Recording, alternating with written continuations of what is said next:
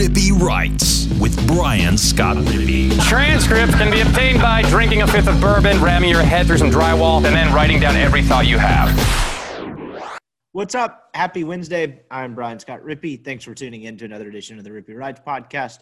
Today, got a packed show. We're going to do I'm going to do a little Lane Kiffin Open at the top, and then we're going to talk to Gary Smith. Gary is the Tulane beat writer for the Baton Rouge, New Orleans Advocate newspapers there in Louisiana, and also runs the Tulane Rival site there. Got into a number of different topics. Tulane has a pair of new coordinators, I should say, including Chip Long, who, if you remember that name, he was Notre Dame's offensive coordinator in 2018 for that playoff team. Was fired the next year after being named a Broyles Award finalist in 2018. That was more of a personality issue, if I remember that correctly, than anything else. Offense regressed a little bit, but got into what is really an interesting Tulane offense. A lot of pre-snap motions, get the tight end involved. Kind of looks like it would be run heavy on the surface, but hasn't been through 2 games this year. And that may change against an Ole Miss run defense that hasn't really been tested yet. But got into a number of different topics against what could probably be described as Ole Miss's best opponent yet. Whatever you may think of Louisville, that's obviously the debate. I don't think Louisville is very good. I think you saw that on display on Labor Day night. I think they could still win 7 games in a pretty mediocre ACC. But Tulane's good. And they're certainly good enough to beat Ole Miss if they don't play well. I think Lime's like somewhere around 14, 15 points. That seems about right. And Tulane's an interesting program. It's a tough job. Willie Fritz has done a great job there, but they're looking to kind of take the next step. They've been to 3 straight bowl games, program record, but the next step is kind of, maybe stealing a marquee game like this. And obviously the main next step would be kind of cracking that top 4 in the American Athletic Conference. Realignment aside, the top 4 I would be kind of getting at would be UCF, Cincinnati, SMU, and Memphis. So anyway, we got into a number of different things. He gave a great breakdown of the offense, what Tulane is replacing on defense, and what their issues were last year that led to the defensive coordinator firing. I would encourage you to look up some of Tulane's 3rd and 4th down numbers last year, make you feel better about what was an atrocious Ole Miss defense. But anyway, appreciate Gary's time. Gave a nice Michael Pratt breakdown, interesting quarterback prospect. So decent bit of Tulane talk today, but I'm going to get into a little bit of a Lane Kiffin Open at the top, I think just based off of my text messages the last day or so.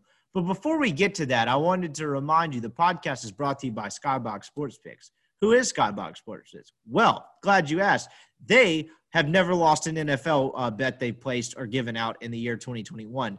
They went 7-0 in their first NFL week. So if you didn't get on the Skybox train last week, you just cost yourself money, because if you got out there and you're listening, I know you didn't go 7-0, and odds are you probably had to pay the man or you barely scraped in under the bubble. You need to go check these guys out, skyboxsportspicks.com. In addition to the 7-0 week in the NFL, they hit a nice little tasty Kyle Busch at plus 550 to win whatever the NASCAR race was. I don't say that dismissively. I don't know shit about NASCAR. You guys learned that this summer when I had their NASCAR handicapper on. But Skybox is absolutely crushing it right now. They're going to have a picks package to fit your price range.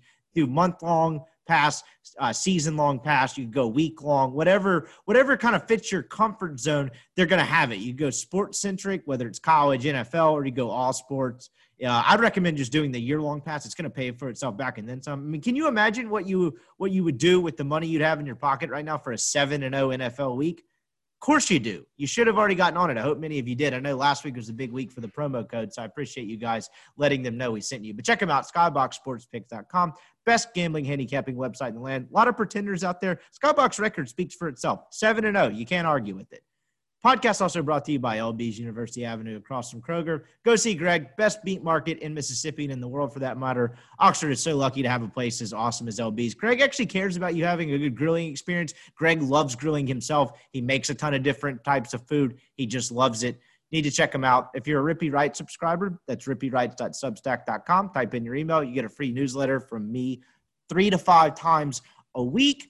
And discounted meats. I'll let you decide which one's better. Right now, you get a 16-ounce prime strip for $15 and a $5 pack of sausage. That's a hell of a way to kickstart a college football Saturday. So go check them out. They got so much other stuff, seafood, sausages, all kinds of different stuff. LB's University Avenue across from Kroger. Absolutely the best place in the world to get meat.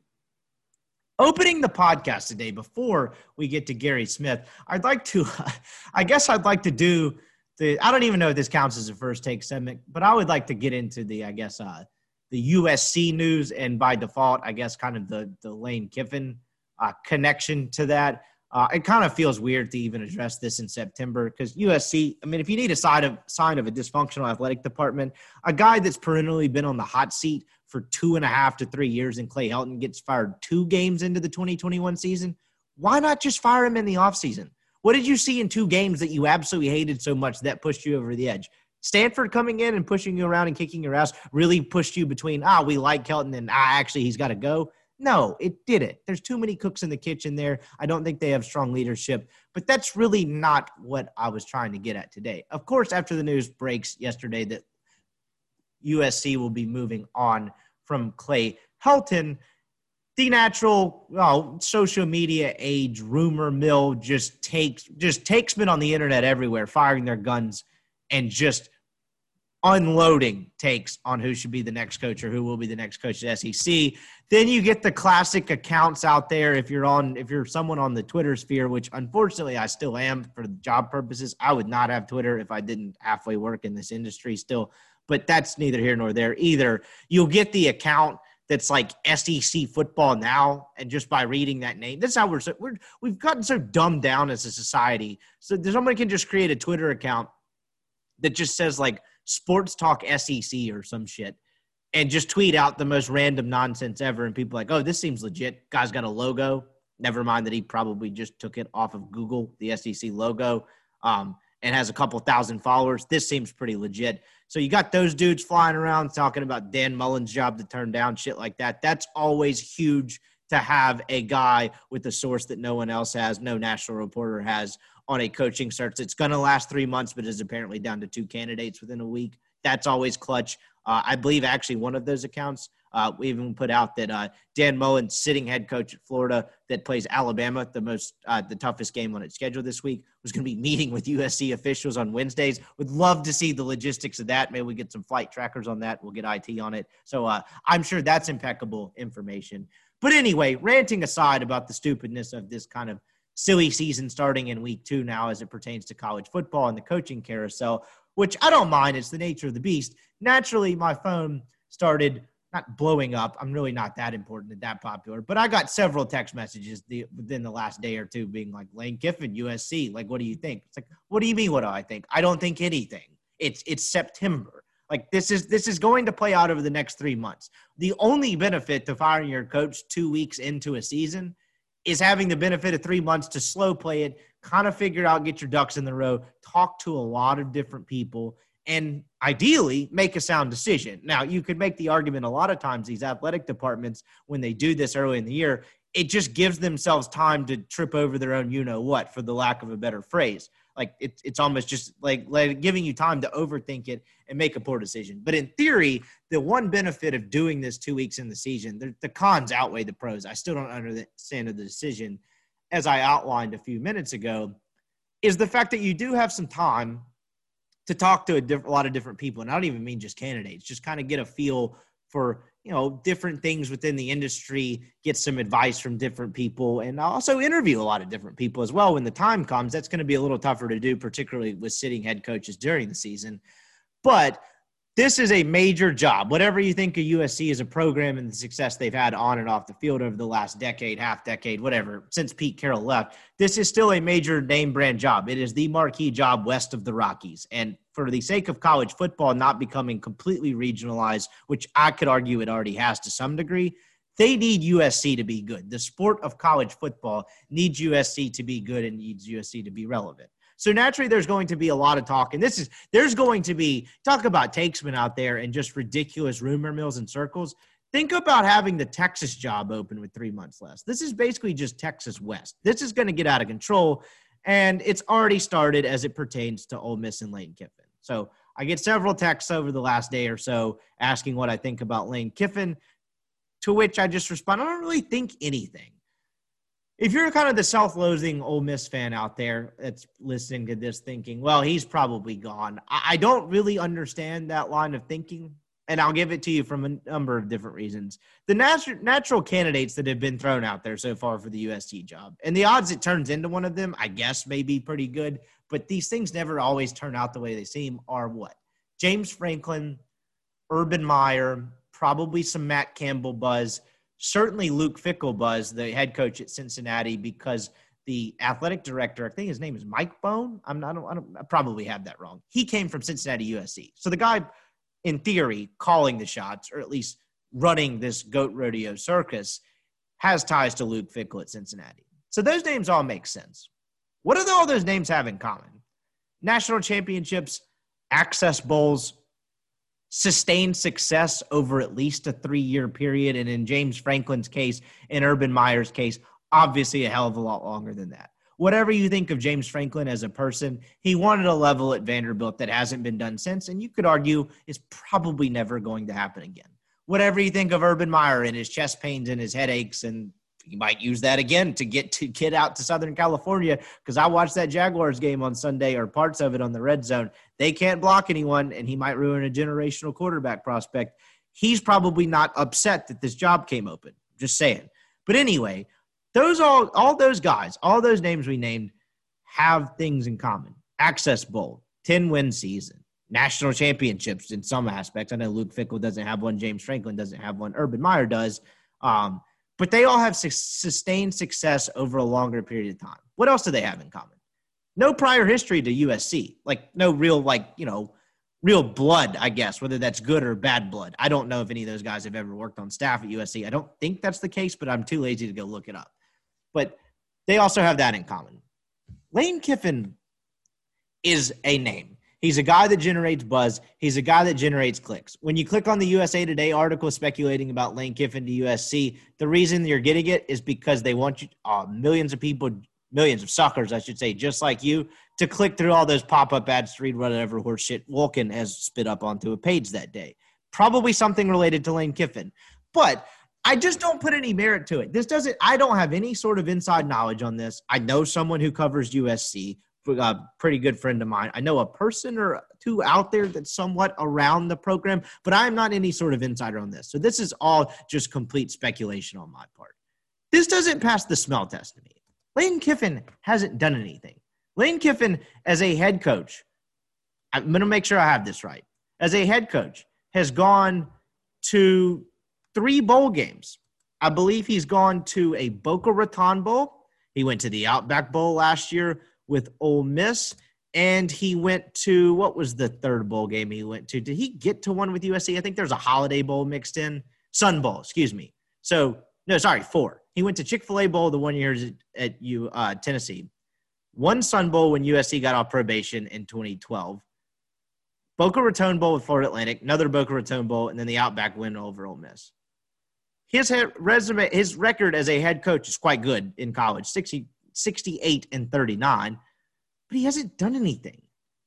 He's had 3 7-6 years, a 5-7 year, 11-win year at Florida Atlantic, a 10-win year at Florida Atlantic, and 1 10-win year at USC. And I think what he did at USC was actually pretty good, and it was totally unfair. He wasn't great. And he actually said this in an article that I actually have pulled up right now because it leads me to a later point about he wasn't really graded on a fair scale there.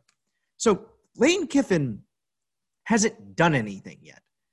And I think that's often lost because everything he's done since he's gotten to Ole Miss has seemingly been good. You know, for a program and a university that is often kind of associated with dysfunction, Ole Miss has become a pretty likable brand in a pretty short amount of time. He goes 5-5 last year, 4-5 in the regular season, has one of the more exciting offenses, turns Matt Corral into a Heisman candidate, and they're fun. And he's a fun quote sometimes when he wants to be.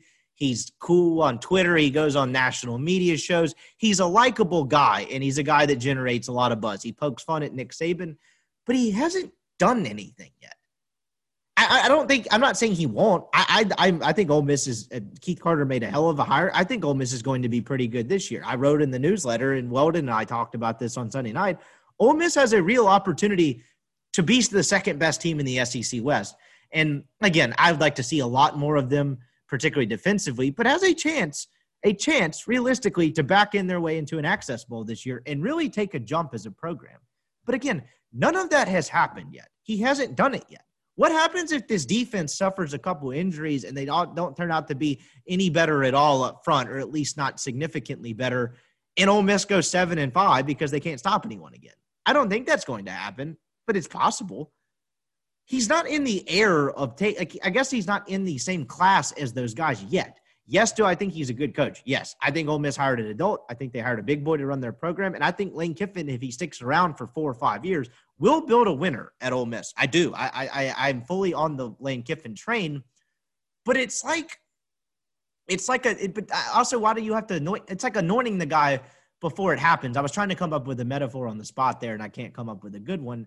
But it's like he's been anointed before actually doing anything. And go watch his press conference this week and really the last 2 weeks. And Neil wrote about this. I'd encourage you to subscribe to rebelgrove.com. Pretty sick plug in there. But Neil has a good segment that he does every week, a written piece of content called What He Said versus What He Meant. I may have butchered the name there, but he takes a Lane Kiffin quote and interprets it to interpret what he thinks it means. And Neil's pretty good at that stuff. Like it's a good content piece is what I'm getting at. Lane Kiffin, throughout the week, he kind of dunked on Pro Football Focus. I don't know if any of you out there have seen that, but in his Monday press conference, he talked about how he wasn't pleased with the offensive line play. Well, Pro Football Focus graded Ole Miss as the third best offensive line in the country after week 2. Not after week 2, the third best performance in week 2 out of 130 FBS offensive lines. Lane Kiffin dunked on him. Was like, well, they don't really know much about watching film because here's what I saw, and then kind of sarcastically gave why he was not happy with the offensive line, and then at the end of his answer dropped a classic, but what do I know? Of course he knows more about his team than Pro Football Focus. But what Lane Kiffin is trying to do, whether it's the offensive line or him talking about guys needing to step up on the defensive line, what Lane Kiffin is trying to do, and Neil wrote about this in there, and I thought he made a good point, is pump the brakes on his own program and say, look, guys, we haven't done anything yet. Austin Peay sucks. Louisville, obviously, I don't think is going to end up being very good based on what I saw. Maybe we end up wrong on that. But that version of Louisville was not a very good football team. He's trying to tell his own program right now, hey, we haven't done anything yet. And so, listen to what he's saying. If you don't believe me, he hasn't done anything yet. And he knows that. And he's trying to temper expectations that have soared very quickly for a program that doesn't have any results yet. That's not Lane Kiffin's fault. It's a product of doing all the right things and being a fun brand and being exciting. It's a good problem to have. But if the sitting head coach, whose current record at Ole Miss is, by my count, 7-5 total, is trying to pump the brakes on his own expectations, why is some halfway rational athletic director when, in theory, they could hire someone with a lot more Access Bowl experience, 10-win season, sustained success over a long period of time, going to hire Lane Kiffin? USC doesn't need a name brand, doesn't need a name splash like Ole Miss needed in 19. USC needs to win football games again. They need to hire the best possible coach and not go with – it's kind of a blend between Texas and Michigan. They have a lot of cooks in the kitchen. From a booster perspective, there's dysfunction in the athletic department. And then they have a little bit of this weird twist of wanting to hire a USC guy, kind of like the whole Michigan man thing. No, does he have to be a graduate of USC? Of course not. But guy that has previous ties to USC in Southern California. I don't understand that. USC needs to hire the best football coach available. And they're right now, given resume and track record, better football coaches than Lane Kiffin. If you're out there mad and sitting there thinking, I think Lane Kiffin is better than James Franklin, I think Lane Kiffin is better than Urban Meyer, I can't really help you. The resume just doesn't really compare. And so if you're one of those self-loathing Ole Miss fans who's sitting there thinking, he's probably gone great, can you just sit back and enjoy it for a second? One, your program hasn't done anything yet. Your program is also exciting. Your program also has a Heisman contender at quarterback, a fun offense, and an improved defense with the real opportunity to make some noise in the SEC West this year behind Alabama. So I would just caution you to pump the brakes because you're going to be miserable over the next 3 months. Because, one, this is not going away. The USC churn and the USC hot board and all that shit, that cycle, that news cycle is going to perpetuate and probably do some pretty wild things because we have 3 months as a society and a collective internet society to just fester on it and empty our holster of takes and bad information and stuff. And Lane Kiffin will absolutely be in the mix of that. But I think the timing of this, beyond it not passing the smell test, I guess back to wrap up my point because I've gotten pretty rambly here. The other reasons I don't think it passed the smell test is also the timing of it. Again, he hasn't necessarily done anything yet. If Lane Kiffin was in year 4 and had finished 10-3 last year and Ole Miss had gone to the Chick-fil-A Bowl and Corral was back, in this version of Corral and Ole Miss had a better defense and he'd had a 10-win season under his belt, okay, I'd buy into it a little more. The other fact is they fired Lane Kiffin on a tarmac at LAX, 7 years ago? Was that 2014? I can't remember if it was 2014 or 2013. I just had it up. It's a different AD, but a lot of the same people still work there. And I just can't imagine that Lane Kiffin, well, yes, would he like to be closer to his kids and closer to his family in Southern California, where he put some roots down for the first time in his professional life, seemingly? Yes, absolutely. But is he going to take, even if he's offered, let's just say he's offered for a second, is he going to take that job that, if you had a boss that fired you in pretty unsavory fashion and then an opportunity arises to work at that company again, even though it's not the same direct boss, there's some of the same people there. Are you really dying to go back there just for a slight pay raise? I wouldn't. I don't think it's that different. Yes, it is. College football is different to some degree, but I don't think from looking at it from a sheer working perspective, it's all that different. There's still some of the same people there. That same dysfunction lives there. The same people that pulled the trigger on Lane Kiffin getting him fired, whether it was the guy who actually delivered the message or not, are still around. And I'm just not sure he's necessarily dying to go back there, even if his family back there, and it might be a better setup to be around his kids. I don't know what Lane Kiffin thinks. Again, I'm speculating here. I wasn't around Lane Kiffin long enough to know. And even if I had been around longer and was still doing this full time, Lane Kiffin doesn't talk to anyone in the local media. Like, he just doesn't have any use for us. I say us. I'm not even really in the local media anymore. He doesn't have any use for the local media. He's a bigger name than that. Like the part of what is kind of drawing him in terms of him being connected to that job, other than the prior history, is the fact that he is such a big name and I don't know if well-liked, but he's definitely a prominent figure in the college football industry. So part of what's driving this is also part of why no one seems to know what Lane Kiffin thinks at any given moment, because usually that's up to local media to actually kind of have the better sourcing and figure out what a guy's thinking and what happens. And no one knows that. So I don't know what Lane Kiffin thinks. I don't know what he wants. I don't know what his next move is. I don't know what he values in another job. Do I think there are jobs out there that Lane Kiffin would take if offered? Absolutely. Do I think he'll be offered those jobs without winning at a higher clip than he has so far in a year and 2 games at Ole Miss? No, I don't. I think he's going to have to win and prove it. I think he will. Again, I think he will build a winner at Ole Miss, and I think he will end up being a good coach. And there will be in the coming years, I think there will be other offers that will probably be pretty enticing to him. But a year and 2 games into your first major head coaching job again, and the kind of the old girlfriend that you're familiar with comes calling again, he's kind of in a better place professionally now. And does he really want to go back to that, even though it's familiar and he enjoys Southern California? And look, I like Oxford as much as the next guy. Manhattan Beach, nicer than Oxford. Is he really going to go back to that now at this juncture? It just wouldn't make any sense, because he has a 5-5 season under his belt. Just say he does take it. Let's just say Ole Miss goes 9-3. They have a great year and he takes it. He goes 9-3. Lane Kiffin's, 3rd 9-win season or 4th 9-win season as a head coach.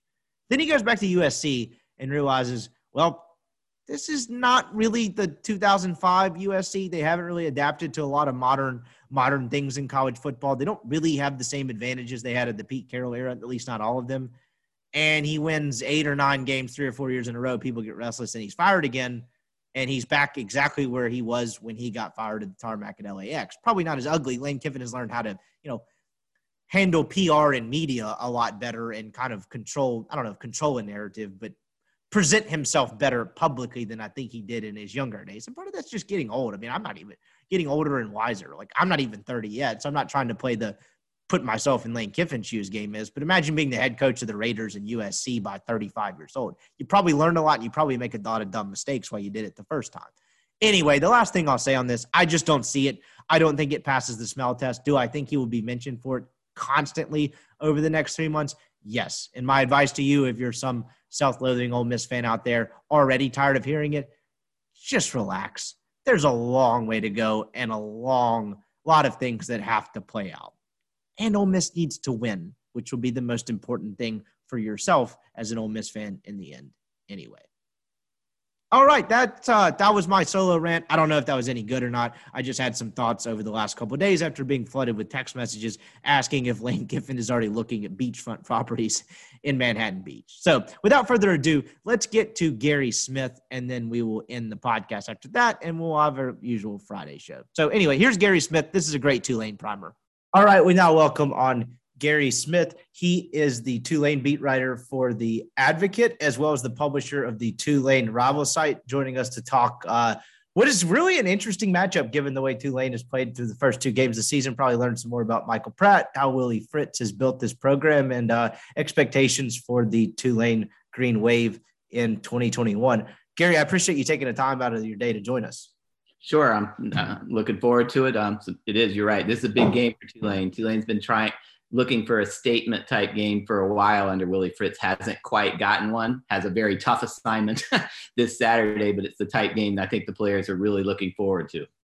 Absolutely. And it's been an unconventional yet exciting start to the year for Tulane on the football field. Obviously, in the wake of Hurricane Ida and everything else, it's been certainly kind of jarring in that sense. I guess I'd be remiss if I didn't start. How are you? How's everything been since the storm, just personally? I'm doing well. My wife and I and child and puppy evacuated to Orange Beach, Alabama, before the hurricane hit. Ended up in Houston after that, but when the power came back on in our house, there was no damage to our house. So we were gone for about 10 days, but when we got back, everything was good. That's awesome. That's great to hear. And I guess there are worse places to relocate to than Orange Beach for. Yeah, we had a nice Hotel Indigo on the beach. It was a nice place. But the beach was closed. We got some tropical storm winds, force winds while we were there, but it was still pretty good. There we go. I guess that's as good a place to start as any for those not necessarily familiar kind of with Tulane's timeline from the time the storm was on its way, from the time it hit, and what they've done since. Kind of take us through from the time things were not normal up until this point of them obviously still being in Birmingham. I think it was you on Twitter. I think I saw something where they're coming back in a couple of weeks. Just kind of take me through what the last couple of weeks has been like. Sure. Once it became obvious that this was a really serious hurricane and that it was headed for pretty close to New Orleans, I was supposed to cover a New Orleans Saints preseason game for AP the Saturday before, and then when they canceled that game, my wife and I decided we should get out of town. Tulane sort of made the same decision. There was no mandatory evacuation, but they took off for Birmingham the day before the hurricane on Saturday, 8 days before the season opener, on 7 days before the season opener against Oklahoma. They had these plans in place ever since Hurricane Katrina in 2005, when they got caught off guard and had all kinds of disastrous problems after that. So they had a plan in place. They went there, and it was a tough time for them. Cell phones weren't working in New Orleans for the first few days. Players couldn't find out how their relatives were doing, stuff like that. But so they had to do that practice for Oklahoma with that type of distraction in Birmingham and at Legion Field. It was supposed to be a home game against Oklahoma. That was going to be the biggest home game in the history of Tulane's Yulman Stadium, which opened in 2014. That got taken away, couldn't play there. The game got moved to Norman, Oklahoma. Everything was set up. All the excuses were built in for Tulane to just get their butts kicked in that game with all the distractions. They went to Oklahoma and played a whale of a game. Really, their quarterback, Michael Pratt, fumbled 3 times in the second quarter, losing them all in Tulane territory. Other than that, they played Oklahoma dead even for the game. That gave them they were behind 37-14 at the half because of those turnovers. They came back, got an onside kick, almost had a chance to win the game. It was a really impressive performance, and they've stayed in Birmingham since then. And they finally just announced today that they will play their first actual home game against UAB on September 25th in New Orleans. I'm not sure whether they're going to practice in New Orleans before that game, though. That may be the first time they're back in New Orleans. They're definitely going to stay in Birmingham all this week to get ready for the Rebels. Yeah, it's certainly unfortunate that you mentioned that being probably the biggest home game in Tulane history. That's kind of what I was going to get at next, was like the anticipation for that game, getting a school like Oklahoma to come and then have that, dashed away by something so out of your control has to be disappointing. I know things happen pretty quickly, and I thought it seemed like, at least from surface level, that Oklahoma was very receptive to kind of helping Tulane and working together to figure out the best solution possible. What was the players and coaching staff kind of reaction, everything? I know you mentioned they had a lot more serious issues going on, just trying to contact relatives and all that. But just from like a football standpoint, what were those couple of days like, and how did they kind of rebound to put up the effort they did? Well, Tulane coach Willie Fritz has a lot of strengths, but his biggest strengths is his even keel nature. I covered the University of Florida for 17 years, Steve Spurrier, Urban Meyer, I've never covered a coach who was as balanced and kept things and had no panic in him like Willie Fritz. So the players sort of, I'm sure they had to be devastated, because I'd written multiple stories starting in the spring about how much they were looking forward to getting Oklahoma at Yulman Stadium. Teams like Oklahoma don't come to 30,000 seat stadiums almost ever.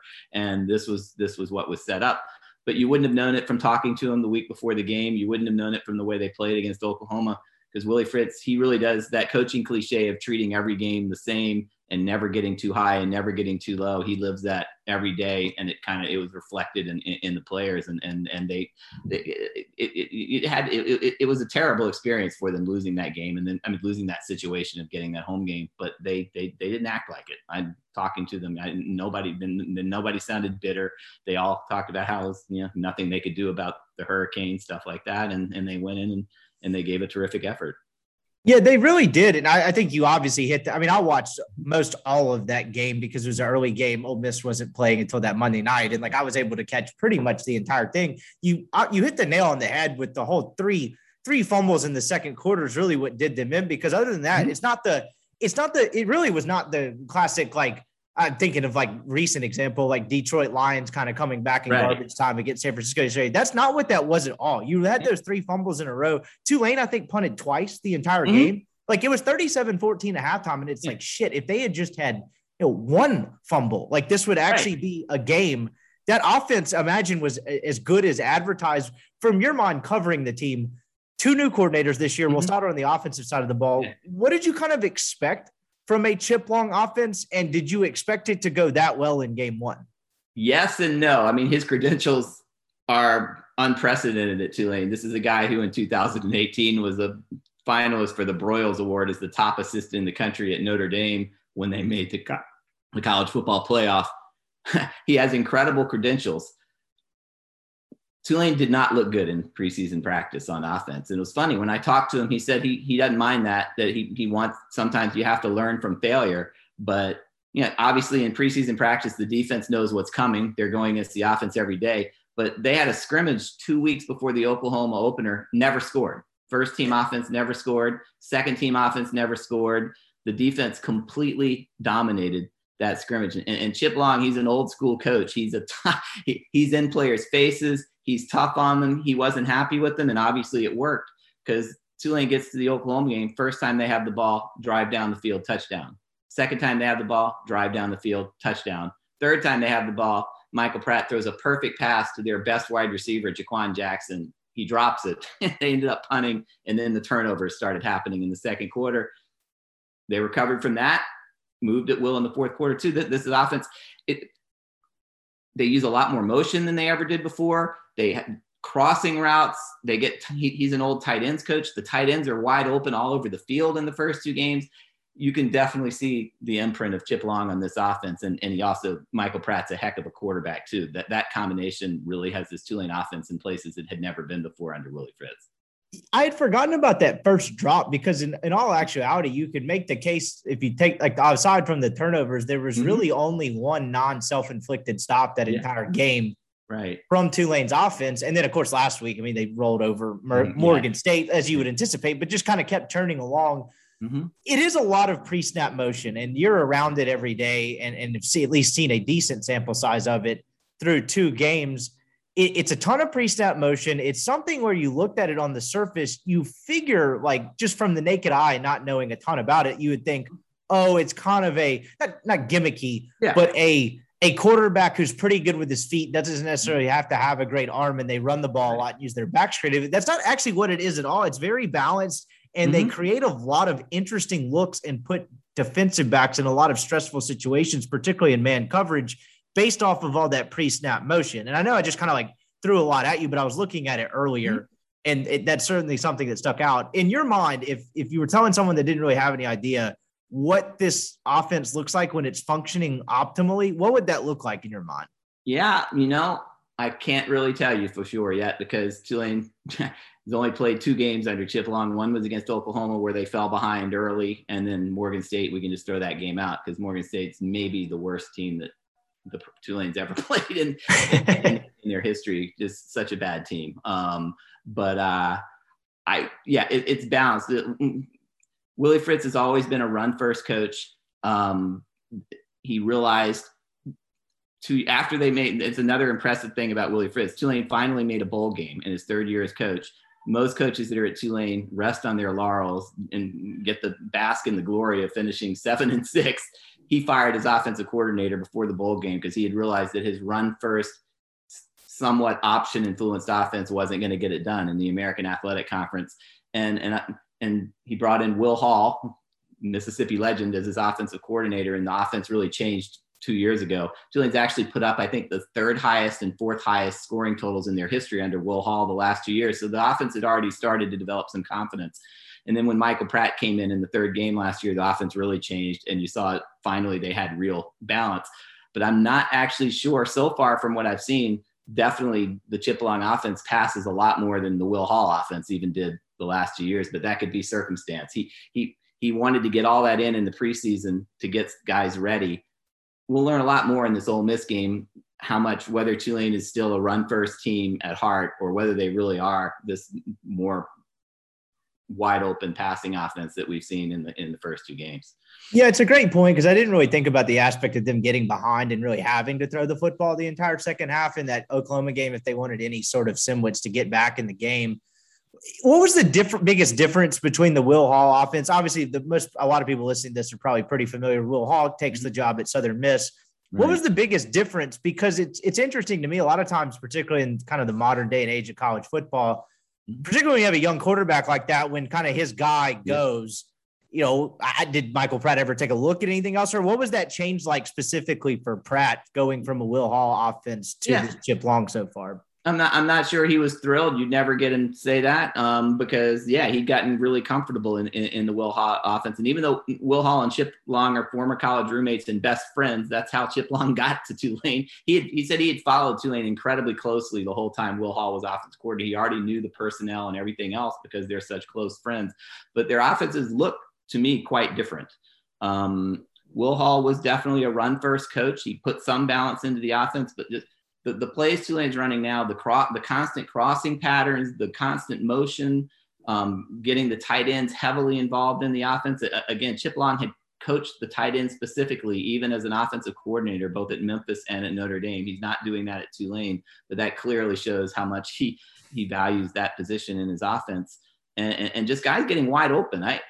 There were guys they got their tight end Tyreek James completely uncovered against Oklahoma in the first half, and they'd run the exact same play, about the only good play they ran in their scrimmage I told you about where they didn't score, the same exact play, and he's running uncovered down the sideline. I asked the players how they do that, and they won't, they're not revealing secrets on that front or anything like that. But I don't really think there are a ton of similarities between his offense and Will Hall's offense, and that's part of the adjustment and maybe why Michael Pratt sort of struggled in the preseason. He threw a lot at him too. It's a lot more complex. The playbook is thicker, stuff like that. Yeah, I think they needed all of the spring and the preseason to really get comfortable in what he's doing. But Pratt, just a quick story about Pratt. Before his senior year of high school, he was at a small high school in South Florida and was the stud there. He transferred to a high school that had a Division I signee at Southern Miss, no less, coming back and returning a starting quarterback because he wanted to test himself. He had no guarantee he'd even win the starting job. He beat the guy out. Southern Miss ended up taking away the guy's scholarship offer, and he ended up taking his team to the semifinals of the state playoffs. So he's a really competitive guy who likes situations. He fell in love with Tulane. So I actually don't think he ever considered leaving or anything like that, but I'm sure it was definitely a shock to the system going from Will Hall, who's one of the most positive, optimistic coaches I've been around, to Chip Long, who coaches out of fear a lot of times. It's a great way to put it. Yeah, it was interesting coming out. Of course, like national college football narrative out of that game was like, every year it's like, the Oklahoma defense is for real this year. And then, of course, they give up 35 to Tulane. But actually, if you look at any closely at all at that game, like that offense, pardon my French, but a real effort to face in game one with all the pre-snap motions and the different crossing routes and everything they throw at you on a given snap in your first game. Like that would just be an absolute nightmare ish offense to face. And I think even early on in the year, Ole Miss is going to face some trouble with that. They implemented the 3-2-6 scheme. Right. Still relatively new. I think it's worked well for them so far because it really hits on a lot of their strengths in terms of them having some newfound depth in the secondary. But do you anticipate that they'll test Ole Miss running the football? Because Ole Miss was terrible against the run last year. They, haven't really been tested at all. Louisville's game plan was horrendous. Credit to Quentin Bivens. He did play a nice game at defensive tackle that first game, but I don't think Ole Miss has been tested. And you've seen a lot of throwing the ball so far in this Chip Long offense. Do you anticipate a shift more toward running the football this week? I do. And I think especially early to find out. Tulane's offensive line is better this year, but it's been its weakness. Even while putting up prolific rushing totals under Willie Fritz, sometimes they were doing it with mirrors, it looked like. But when they played good teams, they didn't run as well. But certainly with Ole Miss struggling and stopping the run last year. And it's funny, before the Oklahoma game, and I think he was purposely being misleading, Willie Fritz went out and said that he's always a run-first coach, and that's what he believes in, and that's what he's always going to do no matter how his offensive coordinator is, that's how you win. And then they go out and throw the ball like their first 10 plays against Oklahoma. I think that was designed, but Tulane has really good running backs. Cameron Carroll, is an excellent running back, had about 12 rushing touchdowns last year. And the wild card is Tyjae Spears, who was absolutely terrific for 2 games in 1 quarter last year. And then on a touchdown against Southern Miss, he tore his ACL in the 3rd game and was out for the rest of the year. He's been limited in his first 2 games in the number of carries. He carried once against Morgan State, scored a touchdown. That was enough to get him out of there. But I think he in particular might get a much heavier load if he's ready. You never can tell with these ACL injuries. That he says he's 100%. The coaches say he's 100%.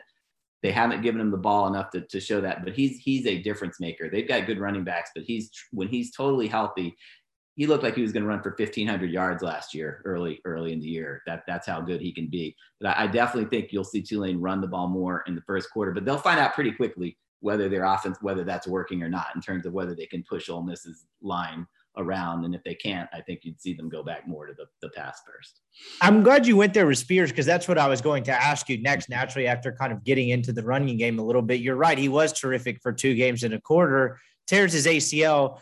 He didn't need to play very much last week, just going off surface level, looking at kind of some of the stats and then obviously the scoreboard. He has 6 carries for 20 yards in the Oklahoma game. But I imagine that's very much that was very much indicative of the score and Tulane having to throw the ball and move the ball in large chunks to get back in the game. And so that's what I was going to ask. I know you hit on it a little bit. Do you think he's healthy? I know you never know, but you kind of had the weird first game where they were forced to throw it. He didn't need to play last week. Do you think they will have reservations about giving him, I don't know, 15-ish carries or something if it's needed?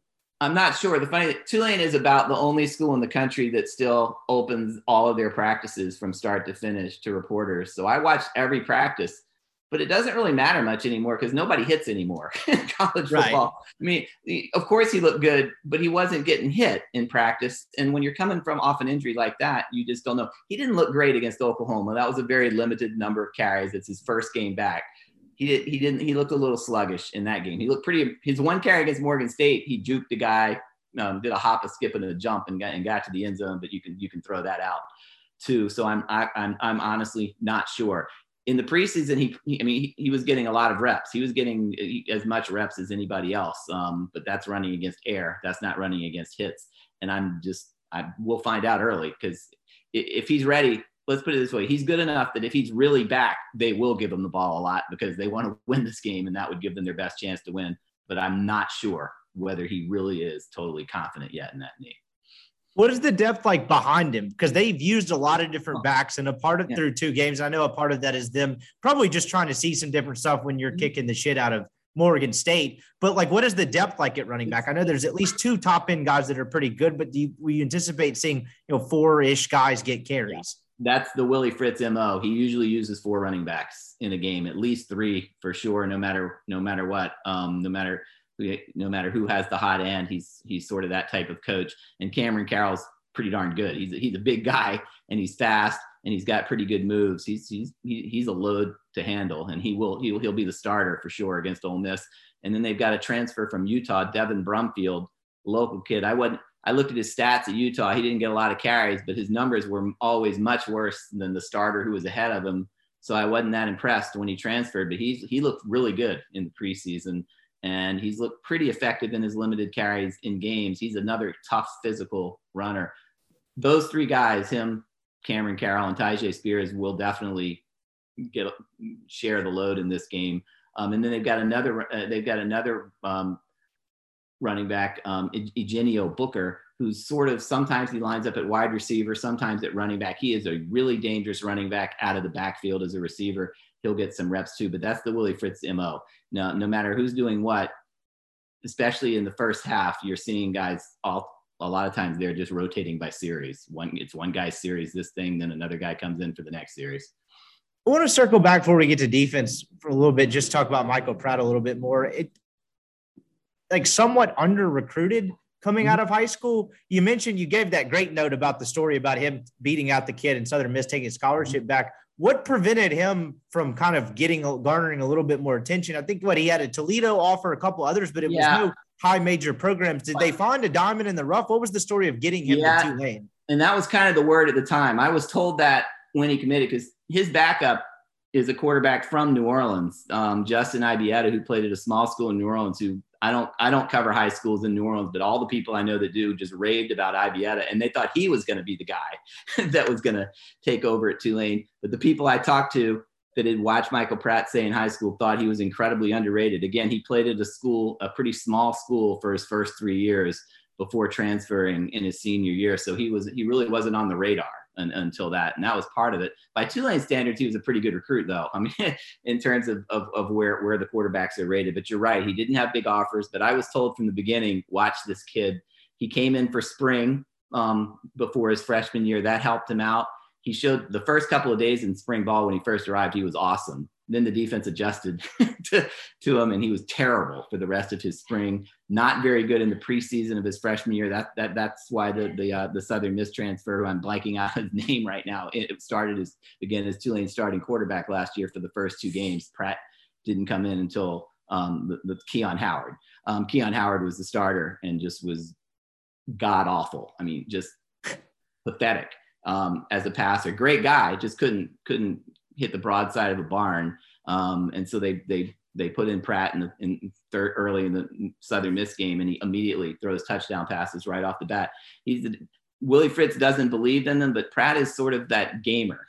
He doesn't actually look as good in practice. He doesn't have a strong arm. It's not weak, but it's not a huge arm. And then the lights go on. He's so freaking competitive, and suddenly the ball's being placed perfectly. He's running at the right time to get first down, stuff like that.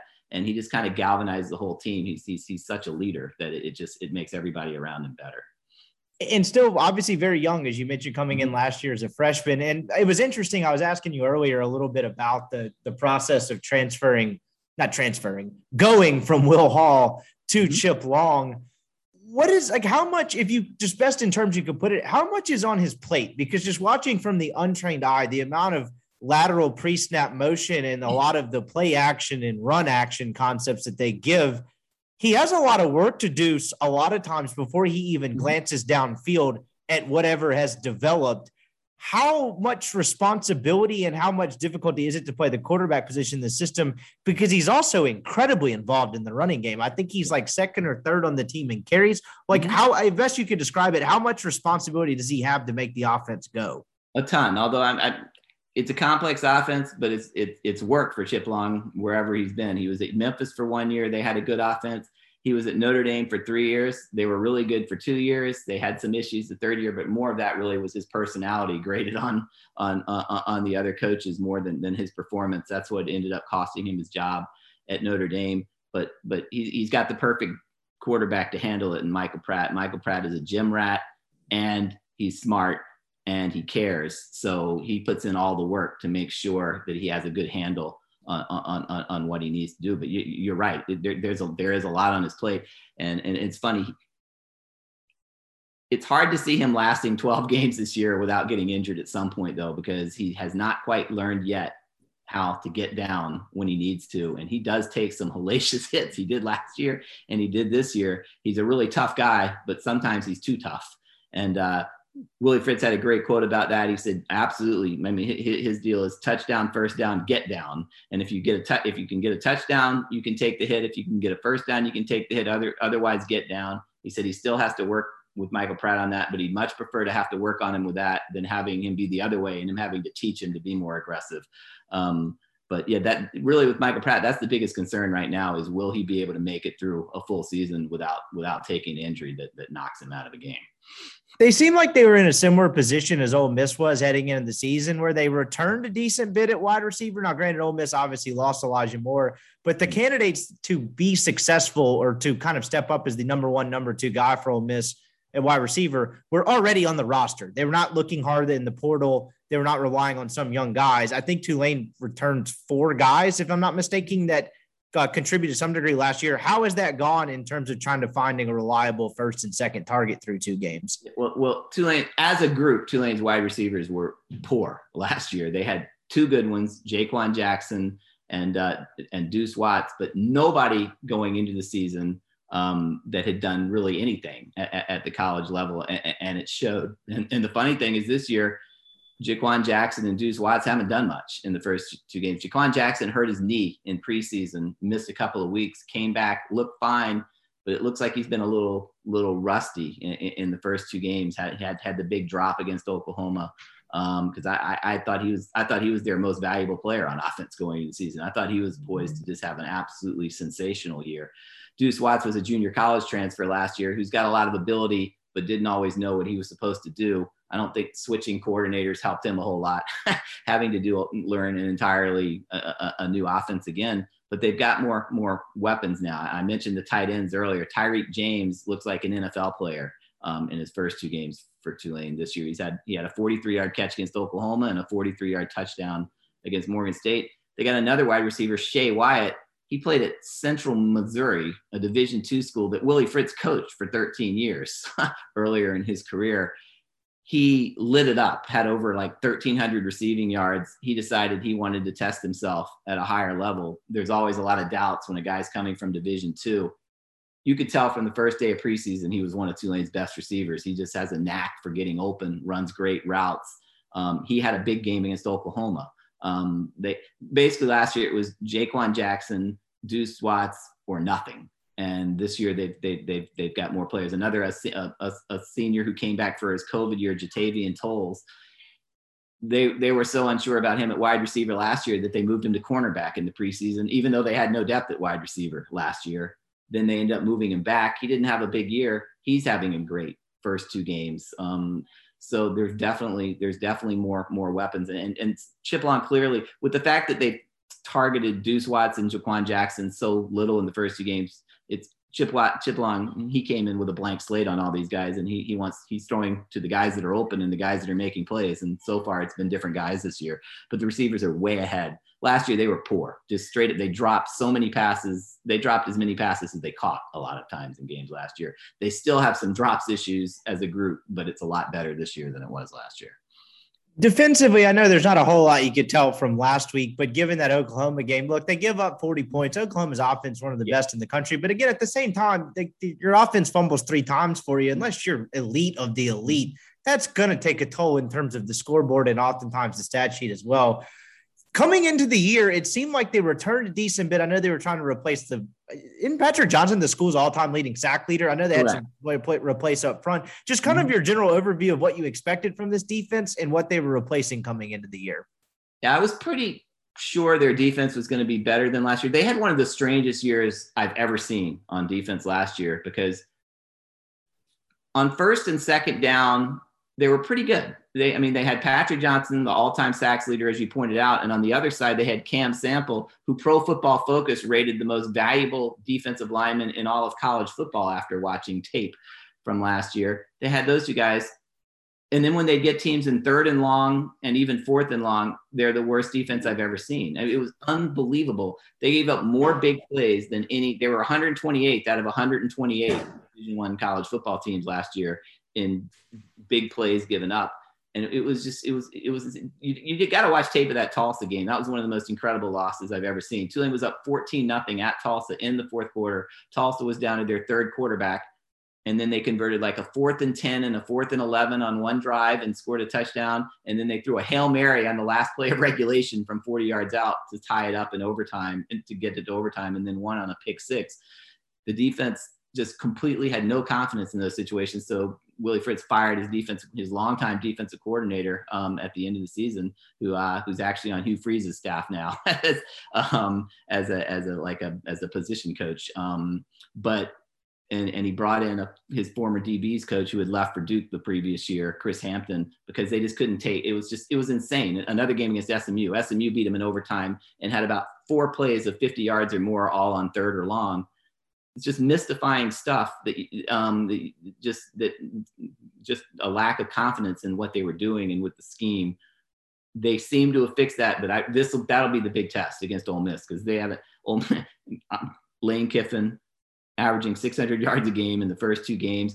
This is the test where they find out whether they fix those holes where they just couldn't get off the field on 3rd and long and 3rd downs that they had last year. And we'll find out, because they feel like they're a lot better, but there's no way to know. That Oklahoma's a tough team to stop under any circumstance, and Morgan State, anybody can stop. I was going to ask about the 3rd down thing, because I actually found some note earlier today, and I literally, as I was flipping through the notepad while you were answering that question, I can't find the mark. But you're right. Their 3rd and 4th down defense, they gave up a kind of absurd percentage. I wish I could find it. I might have to go back and add this in later, because it was something ridiculous. But through 2 downs, as you mentioned, they were pretty good. Parts ways with Curtis, who'd been on Fritz's staff for a long time. What has been the difference with Thompson's defense, and has it been rather consistent, or is he pretty drastic change so far? No, honestly, I haven't seen a lot of difference in what they're doing. A little bit of difference, but what they've done had worked in the past before. And this guy, he coached under Fritz for the first 4 years of his time at Tulane. I think it was more just belief. The players had sort of tuned Jack Curtis out for whatever reason. They just didn't believe in what he was teaching them anymore. I don't quite understand what was going on there, but they do seem to play with a lot more energy this year and confidence. But we'll see. Again, I'll be a lot more confident in knowing what this defense has after the Ole Miss game. But I will say this: their linebackers are awesome. Tulane has 4 excellent linebackers. Their 2 leading tacklers last year at linebacker on the team didn't start at linebacker. Nick Anderson was a junior college transfer from Mississippi. He's unbelievably good. And Dorian Williams, I think, led the American Athletic Conference in tackles for loss. He's unbelievably good. And they backed up 2 guys who returned this year. Kevin Henry, an Oklahoma State graduate transfer, had an interception return for a touchdown against Morgan State. And Marvin Moody had been a 3-year starter for them. So they rotate those guys in and out, and all 4 of them can make plays from sideline to sideline. So they're the heart of the defense, and they're the reason I had a feeling the defense would survive not having a Patrick Johnson and a Cam Sample this year. Biggest concern defensively, whether you take that any which way you want it, whether that's this game, obviously I imagine it would come towards the back end and the secondary, but just in general heading into the year, what was the biggest question you had about the defense? Pass defense in general, because you don't replace a Patrick Johnson. I mean, you're not, again, he led the team in career sacks leader, and they've got a good player that's replaced him named Angelo Anderson, but he's only in his 2nd year, and the only game he started last year was the bowl game. The other side, they're using a variety of guys, including JoJo Dorcius, who's a longtime starter at Memphis, who transferred to Tulane for his final year this year. But they didn't get any pressure on Oklahoma, but not too many. Teams don't pressure Oklahoma too much. Their offensive line might have 5 NFL starters on the offensive line. And of course, they got a lot of pressure on Morgan State, and that doesn't mean anything either. So it's a combination.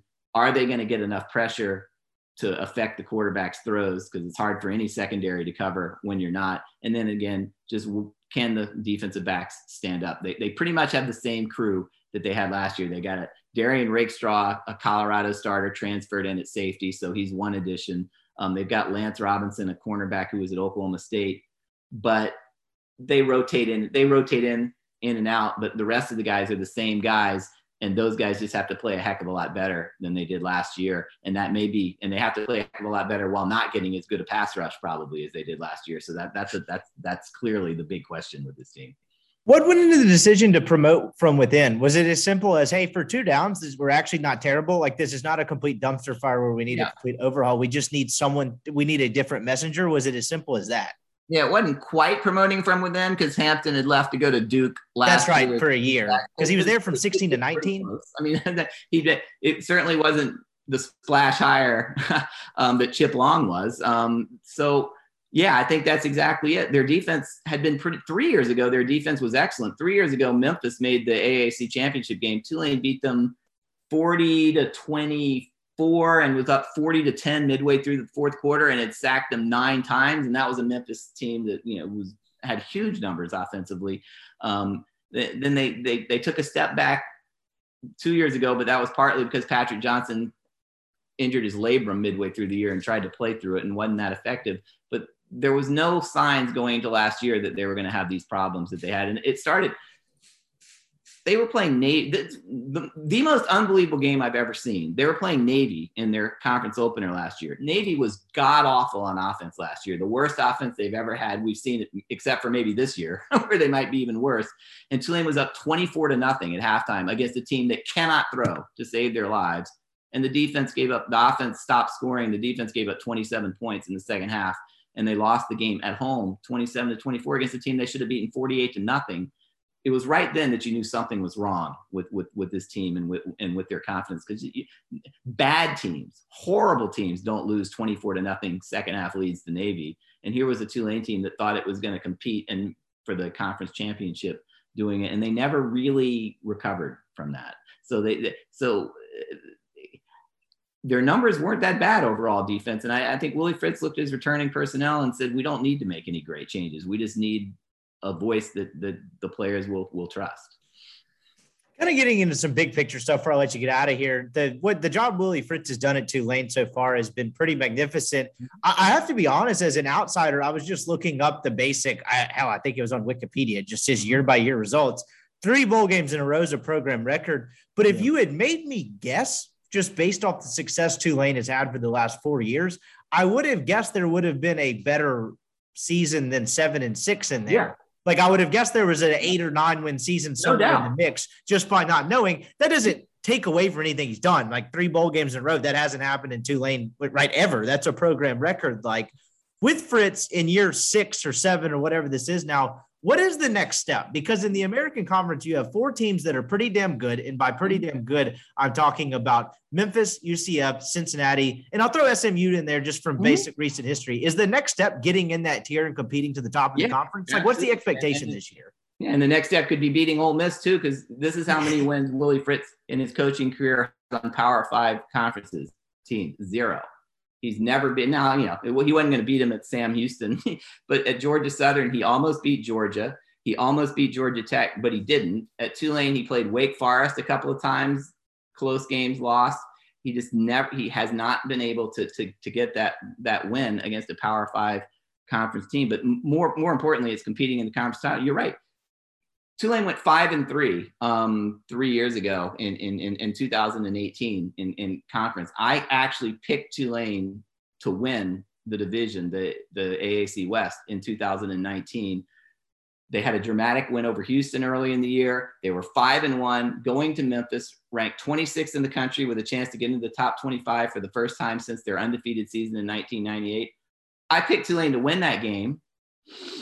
And Memphis scored a touchdown every time they had the ball until midway through the third quarter and beat them 50-something to 17. And again, then that Tulane team never recovered. They finished 6-6, sneaked out a win over Southern Miss in their bowl game. But Tulane was just terrible before Willie Fritz arrived, and he's improved them dramatically. But they haven't taken that big step forward that you keep expecting them to do. It's not that easy to do at Tulane.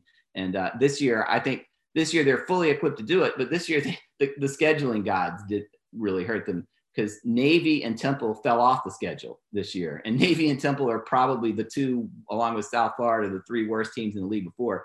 Cincinnati came on the schedule this year, and for the second straight year, Tulane has to go to UCF and play. It's a brutal schedule. It's why I picked him to go 6-6 again this year in the preseason, even though I think this is clearly Willie Fritz's best team. At some point, they're going to have to win one of these games that they're not supposed to win to take that next step. In the way you make it sounds like 2022 might be all signs pointing there, right? It's your third year in the system for Pratt. You returned probably still a decent bit. You're right about the Temple and Navy part. As we record this on a Monday night, this will probably, as you're listening, this probably drop Wednesday. I read today that Navy fired their offensive coordinator, then was like, no, not really, just kidding. That doesn't seem like a straight, that doesn't seem like all things are all well if you're firing and unfiring dudes after two games.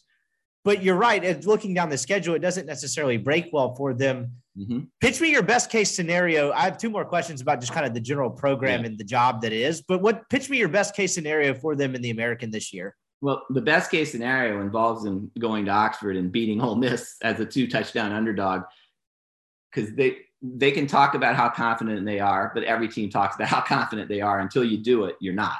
And that's a non-conference game, but it would just be tremendous for the program to finally get a win like that and to validate what they believe.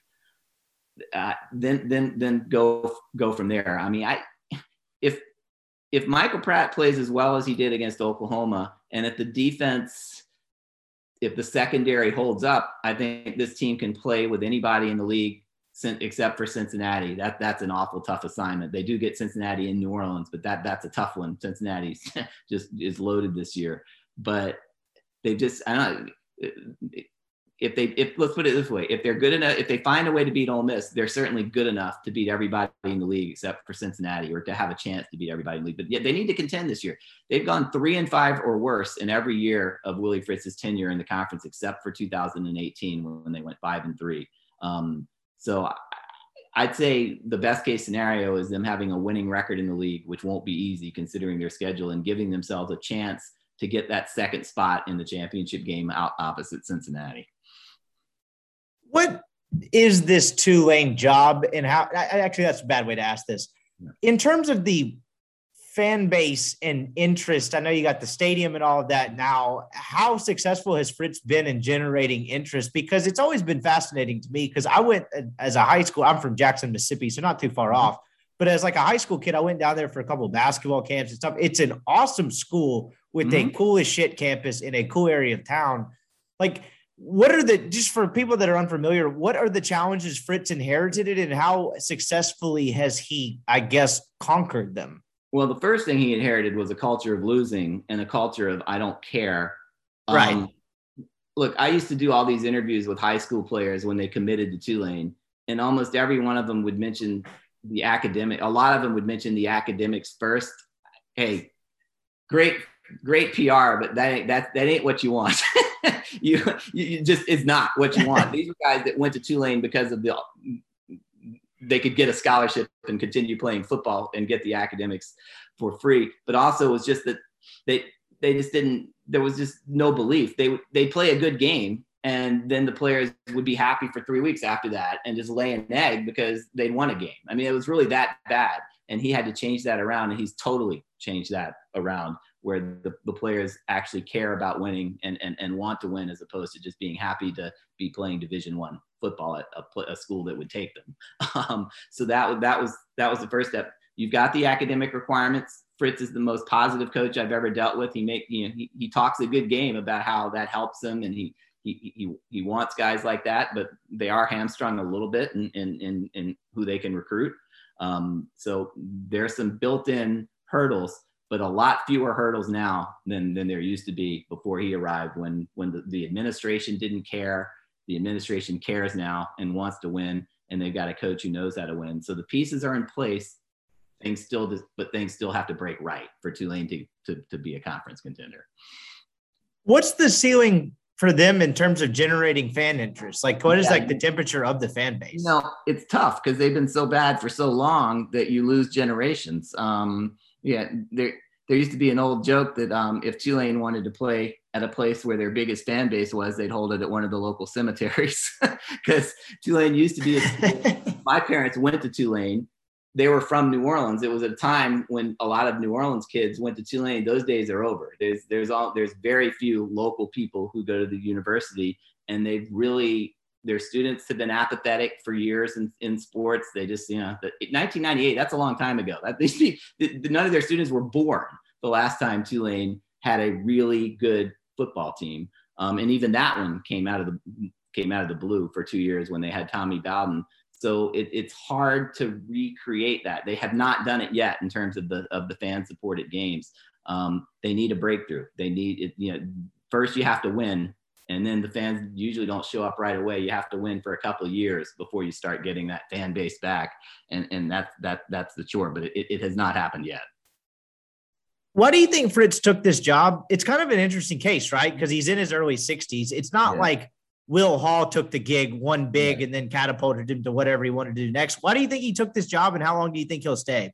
Yeah, I'm not sure how long he'll stay. It depends. He'll stay for a long time if they keep going 6-6. Because even though that's successful by Tulane standards, he applied for the Arkansas job. He applied for the Kansas job this past year. I mean, he's applied for jobs. He hasn't gotten it because he hasn't quite had enough. He's old, A, and so that's a detriment for a lot of schools. And 2, he hasn't had that true breakthrough season. But no, he came to Tulane because, 1, the American Athletic Conference is an infinitely better football conference than the Sun Belt, at least where he came from Georgia Southern. So he saw the upside. He wanted a challenge. Everywhere he's been, he's had a challenge. Everywhere he's been, he's upgraded the program big time. So I think that's where he was going. The American Athletic Conference, all their games are on TV. The Sun Belt, not so much. And I think he felt like he could win at Tulane, and he has won. He's not happy. And I know Chip Long is not happy. Chip Long did not come to Tulane to be the offensive coordinator of a 6-6 team. Chip Long came to Tulane to lead them to great heights, and then probably to head on elsewhere after that happens.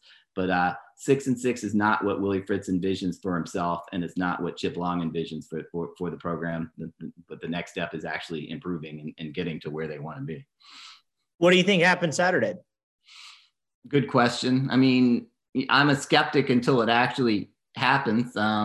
Again, I think the key is going to be how Tulane's secondary holds up against Ole Miss, because it has not held up against really good passing teams in the past. I mentioned that Memphis game from a couple of years ago as a perfect example. A lot of people were picking Tulane to win that game. I remember ESPN, they had that one of their games. So like 4 of their 6 panelists picked Tulane to win against Memphis, and the final score was like 52-17.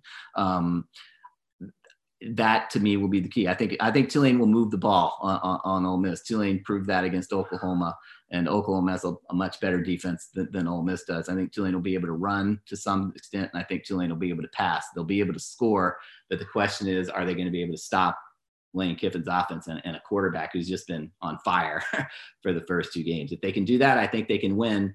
But my pick would be Ole Miss, because Tulane have to prove it for 4 quarters, and they haven't done that yet. Gary Smith, I really appreciate the time, man. This was awesome stuff. I really enjoyed the conversation. Read him in the pages of The Advocate, thewavereport.com, the Tulane rival site, GUER Smith on Twitter. I really appreciate it, man. And are you headed to Oxford? I am coming to Oxford, mate. Booked my reservations in what? Grenada, 55. Yeah, there we go, Grenada. New Orleans side today, because I knew I wasn't getting any place in Oxford from previous experience. But so I will be there at the game. Awesome. Well, safe travels, man. I really appreciate the time, and we'll have to do this again sometime. Thanks for having me on.